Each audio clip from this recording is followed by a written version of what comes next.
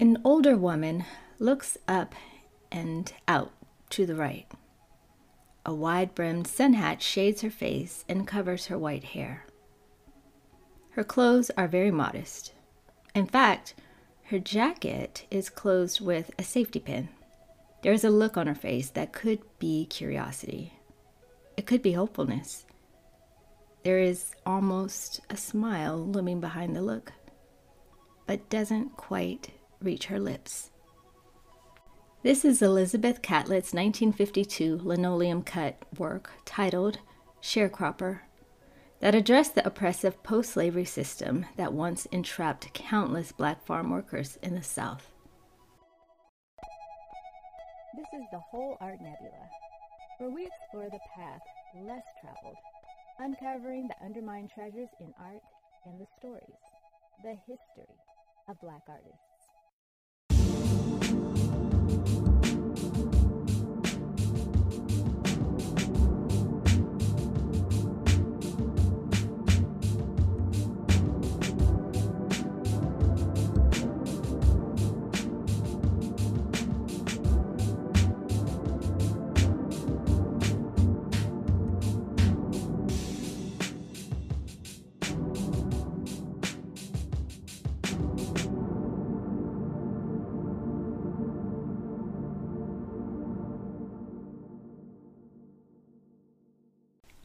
Elizabeth Catlett was born on April 15th, 1915, in Washington, D.C., at Freedmen's Hospital, now known as Howard University Hospital. She was the youngest of three children of John and Mary Carson Catlett. Both her maternal and paternal grandparents were born into slavery. Her father, before he passed away, taught math at Tuskegee Institute and in Washington, D.C. But he died shortly after her birth. As a child, sometimes Catlett was left with a family friend while her mother worked several jobs to support her children. And Catlett once said, "I remember drawing and painting while at this lady's house as a very happy part of my childhood." She was at Dunbar High School when she decided to become an artist and was accepted and won a scholarship to Carnegie Institute of Technology in Pittsburgh. This was a really big deal, but after learning she was black, CIT rescinded her acceptance. She would recall the devastation this caused for the rest of her life. Mary, her mother, encouraged her to attend Howard University, and she did in 1932. It was here that she initially majored in design under Lois Mailou Jones, with the intent of becoming a textile designer. Her art history professor, James B. Herring, once loaned her a book on African sculpture, which completely impressed her. And if you recall, we spoke of James Herring several times in this podcast, particularly in the episodes on David Driscoll and Alma Thomas. Catlett's painting teacher, James A. Porter, also mentioned previously, introduced her to the work and concepts of Mexican muralists. She was so moved by this that she changed her major from textile design to painting. Her painting teacher, James A. Porter, arranged for Catlett to get a job on the pre-WPA mural project. But unfortunately, it didn't last. She was fired for goofing off. She said, "I was silly. I didn't do the work I was supposed to do. The money went to my head." Despite this, though, she graduated with honors from Howard in 1935.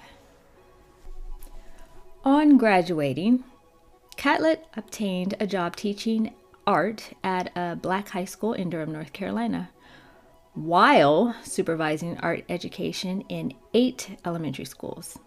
For all of this, she was paid $57.50 a month. She was in the segregated South, but it wasn't segregation that caught her off guard, but the insatiable materialistic attitudes of some Black people in the community, the lack of empathy to the needs of emotionally disturbed children, and other Black educators who tried to quash teachers' demands for better pay.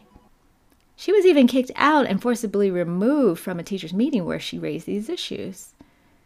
This experience made her re-examine social and economic relationships, and even though her salary rose to $79 a month, she split.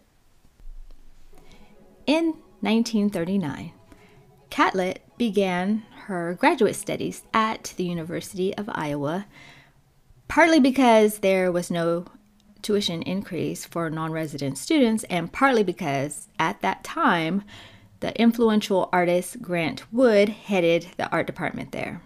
His critical attitude towards American self-righteous arrogance, expressed in his satirical and extensively reproduced paintings, American Gothic and Daughters of Revolution, impressed Catlett. Okay, let's be honest here. American Gothic by Grant Wood impresses everybody. That's why the work is so wildly famous. You might not know it by its name, but think of the husband with the eyeglasses holding a pitchfork and the wife looking scornfully at him. Yes, that painting. She felt Wood was demanding, but fair. He believed a master's candidate needed to demonstrate proficiency in all major art media. So when exploring modeling and carving, Catlett found a pleasure in the tactile awareness of the material. She said, "I like to feel something in my hands and to feel I'm shaping or molding or changing something," she explained, recalling how much she had enjoyed sewing, knitting, and crocheting. She still painted, but she gravitated more towards wood and stone and was the first woman to receive an MFA in sculpture from the university. She said later, "You might say that the United States racism formed my artistic perspective and molded my life attitude from a very early age." Grant Wood, one of the first white people that I had contact with, emphasized that we should paint what we know most intimately. And my people have always been just that, what I know most intimately. Catlett's thesis was a distinctive stone statue of a Black mother and child, which took months to carve. Grant Wood loved it. This same sculpture that delighted the hard-to-please Grant Wood won first prize in sculpture at the 1940 American Negro Exposition in Chicago. At this exposition, she met many young Black artists, which also included Charles White, who she ended up marrying. Shortly after this exposition, she was appointed as head of the art department at Dillard University in New Orleans, where White also taught. However, the administration wasn't taking her seriously in her quest to develop a complete art program, so she resigned. She and Charles White moved to New York, where White studied printmaking at the Art Students League under Harry Sternberg, a New York painter, muralist, lithographer, and educator.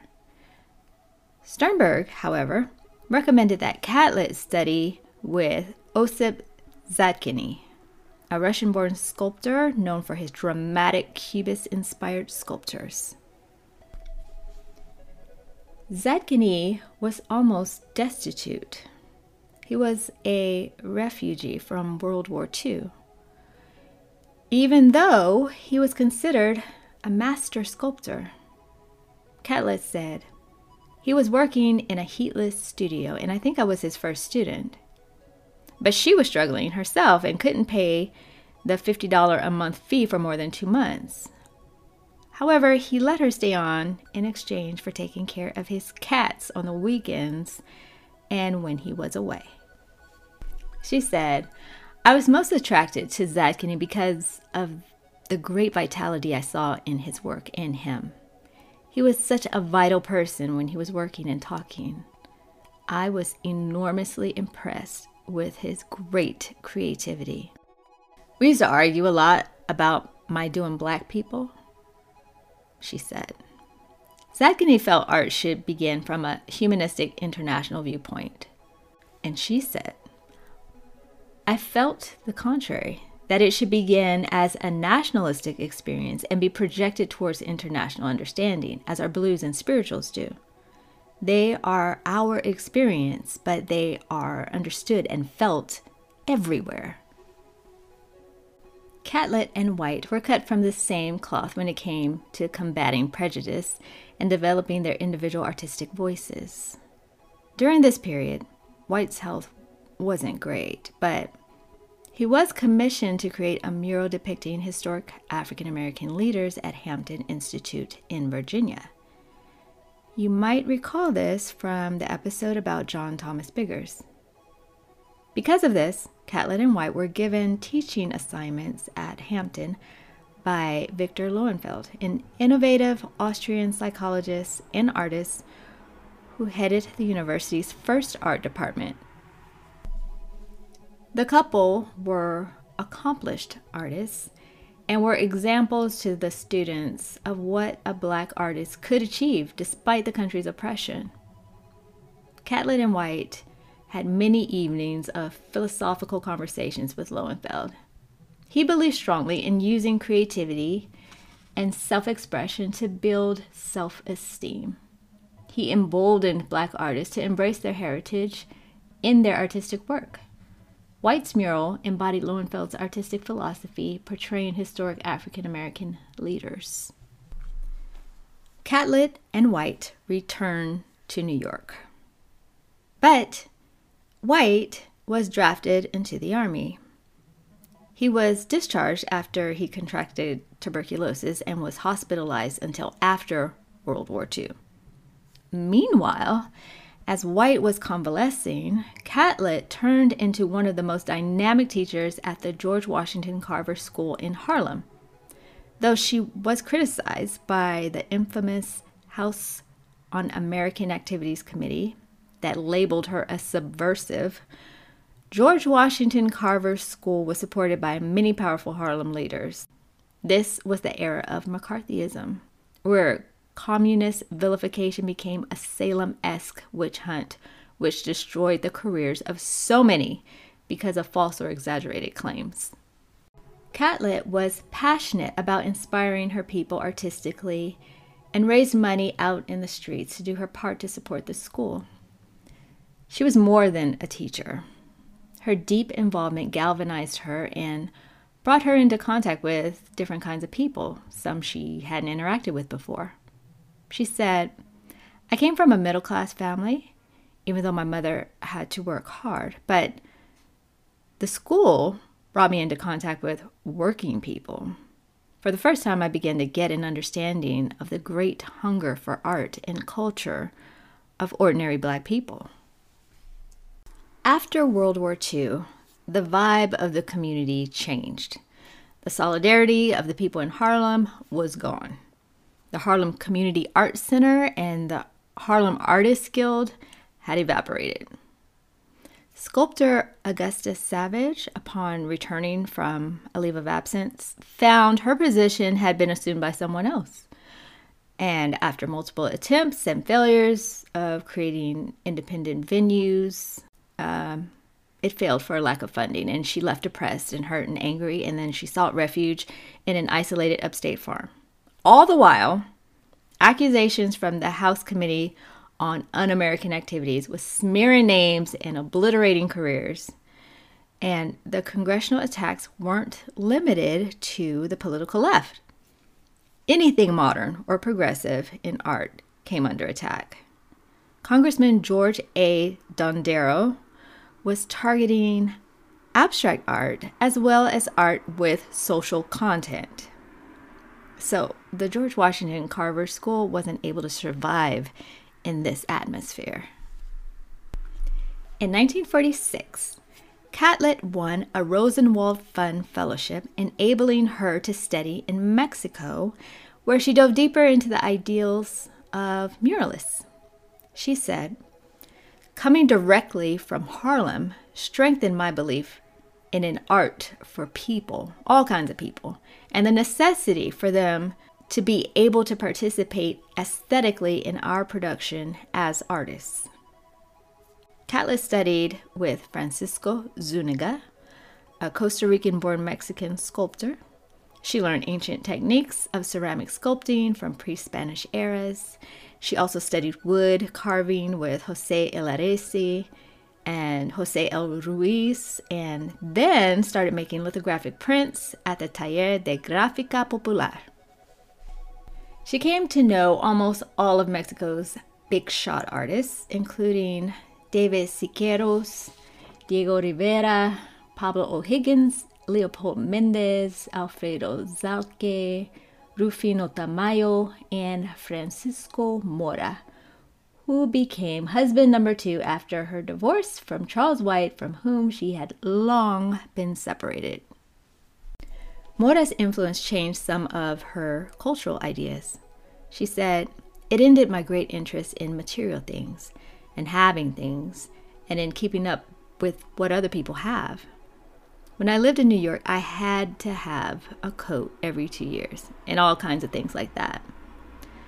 My husband came from a very poor family, and I have since witnessed what is really basic in life: a place to live and food and doing the work you want to do, doing a job that means something to you instead of a job to make money." Catlett said, "I have also learned from Francisco what it means to be a really creative person. Working at the Taller de Gráfica, I learned that art is not something that people learn to do individually. That who does it is not important, but its use and its effects on people are what is most important." This concept is a departure from traditional Western ideas that emphasize the individual artist. Catlett said, "We work collectively. I still ask people's opinions while I'm working, what they think of what I'm doing, and if it's clear to them. We work collectively, although we criticize each other's work from a positive point of view, trying to help, trying to see what would better the work. We also work together. I remember a poster that Leopold and Pablo drew. They gave me the drawing and I developed the design for a silkscreen. But being very pregnant, I couldn't do the screening myself, so someone else did that. The thinking of many people on one subject or a piece of art or creating can also work very well." When her children were very young, Catlett continued making prints, but did very little sculpting. And please don't think that McCarthyism, which terrorized the U.S., didn't leak its accusations into Mexico. Even in Mexico, Catlett was harassed because of her past associations and because her husband, Francisco Mora, worked on behalf of Mexican railroad workers' unions. Eventually, Catlett did escape the harassment after she became a Mexican citizen. In 1956, she won second prize in sculpture in the Atlanta University Annual Exhibition and earned a diploma in printmaking at the first National Painting and Printmaking Exhibition in Mexico City. In 1959, she also won an award at the International Graphics Exhibition in Leipzig, Germany. Okay, let me go back. The year before Leipzig, in 1958, she became the first woman professor to head the sculpture department at the National School of Fine Arts at the National Autonomous University of Mexico. Initially, this disturbed some of the male faculty members who avoided speaking to her. However, she wasn't bothered by it. She had won major prizes, and her work as a printmaker was being exhibited all over the world. Besides, Mexico's leading artists at the Taller de Gráfica worked with her, and she had earned their respect. She knew her worth. And so as faculty members began to see her effectiveness as a teacher, her warmth and love of people, they came around. In 1961, in the speech she gave in Mexico City, she rejected the notion that Black exhibitions meant accepting segregated exhibitions. She stated, "There was a difference between sitting in the back seat because you have to and because you want to." It was a speech for the times, and it highlighted a significant mind shift for many Black creators and thinkers. And as a result, formations of Black artist groups such as Spiral in New York increased across the country. You might recall that we briefly discussed Spiral in the episode on Emma Amos.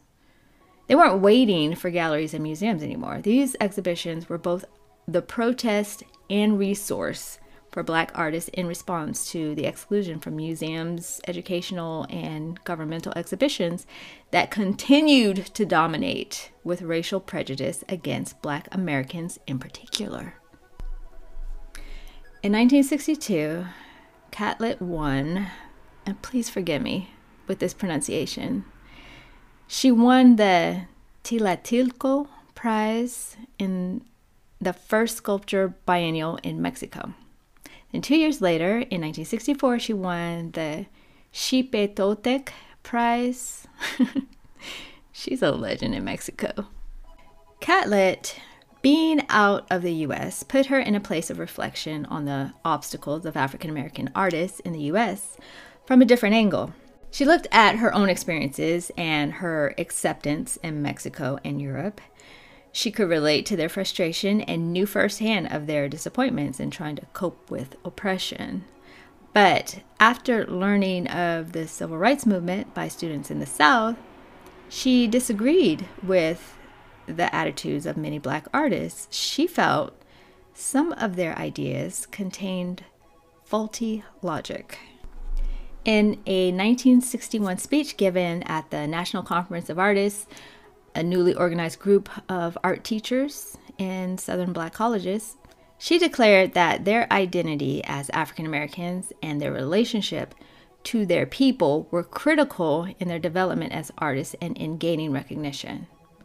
This speech made folks think, and it inspired Black artists to form groups to talk about their particular challenges in the U.S.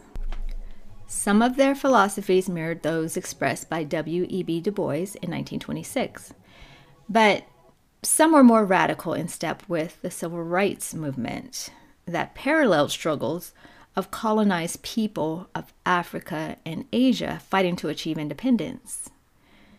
Black artists were continuously, seemingly, systematically overlooked by U.S. galleries and museums. She made this speech at a time when abstract expressionism was big, and artists and art professionals were proud of its complete absence of content. It dominated the American art scene. This popular movement led Catlett to point out that while Black artists in the South lacked a nurturing art environment, Northern Black artists were in danger of completely losing their identities. Quote, "in the mass of American artists who must say nothing socially or even realistically." She sarcastically addressed the Black artists working in their non-objective style, saying, quote, "they are accepted. They are no longer Negro. They are American. They are now equal." End quote.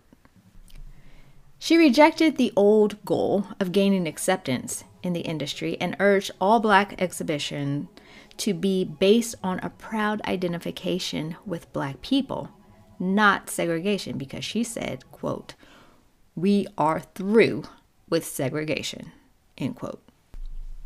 Catlett's prints have been exhibited worldwide, as they're easier to transport than her sculptures. In 1970, she won a fellowship for study and travel in East Germany, and the following year, the British Council provided a grant for her to visit art schools in England.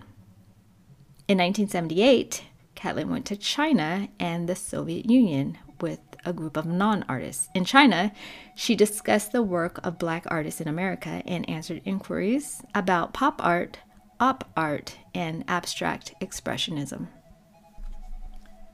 Her work is in so many museums, including the National Institute of Fine Arts in Mexico City, the Metropolitan Museum of Art and Museum of Modern Art in New York, the National Museum of American Art in Washington, D.C., High School Museum in Atlanta, and National Museum of Czechoslovakia in Prague. Her work is also in the collections of Atlanta, Fisk, and Howard universities, as well as the State University of Iowa. In 1975, Catlett moved to Cuernavaca after retiring from her teaching position at the Escuela Nacional de Artes Plásticas.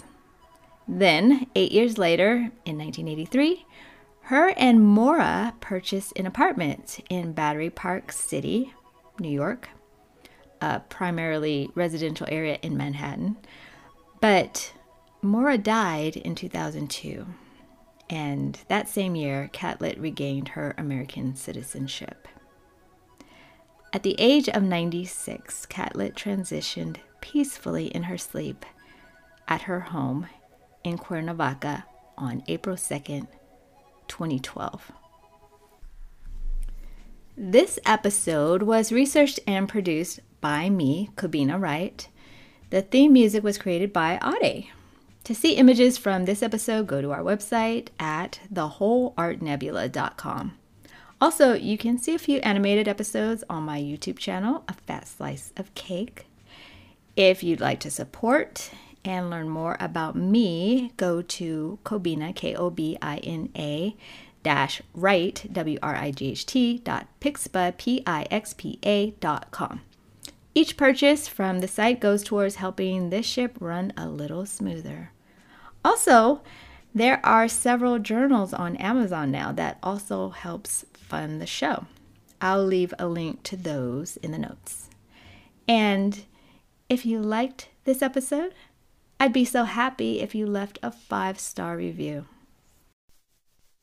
This is the Whole Art Nebula.